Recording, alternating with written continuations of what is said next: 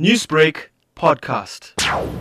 Firstly, I'm very passionate about the language and culture, the Tamil language and culture. So for me, it's just following my passion, and you just do it, so automatically. But to be recognized and to be appreciated, most definitely it's a feel-good moment. Why do you feel the need to promote the Tamil language in South Africa? It gives us an identity. And Tamil language is just not a language. It's a way of life.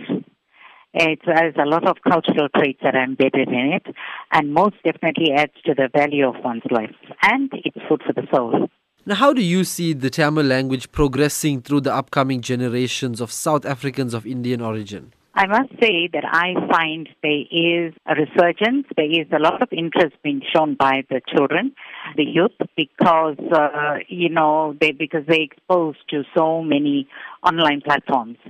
And as a result, there is a keen interest. I think there must be a spoken environment. We need to create that environment for the children or the young people to learn. And I also believe that movies are an excellent platform to learn the language. Going forward, what do you see yourself doing in other aspects of promoting this language? I want to look at more innovative ways.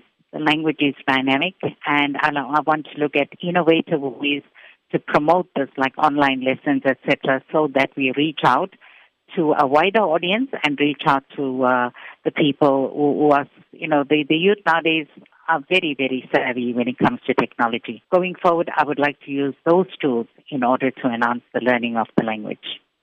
Newsbreak, Lotus FM, powered by SABC News.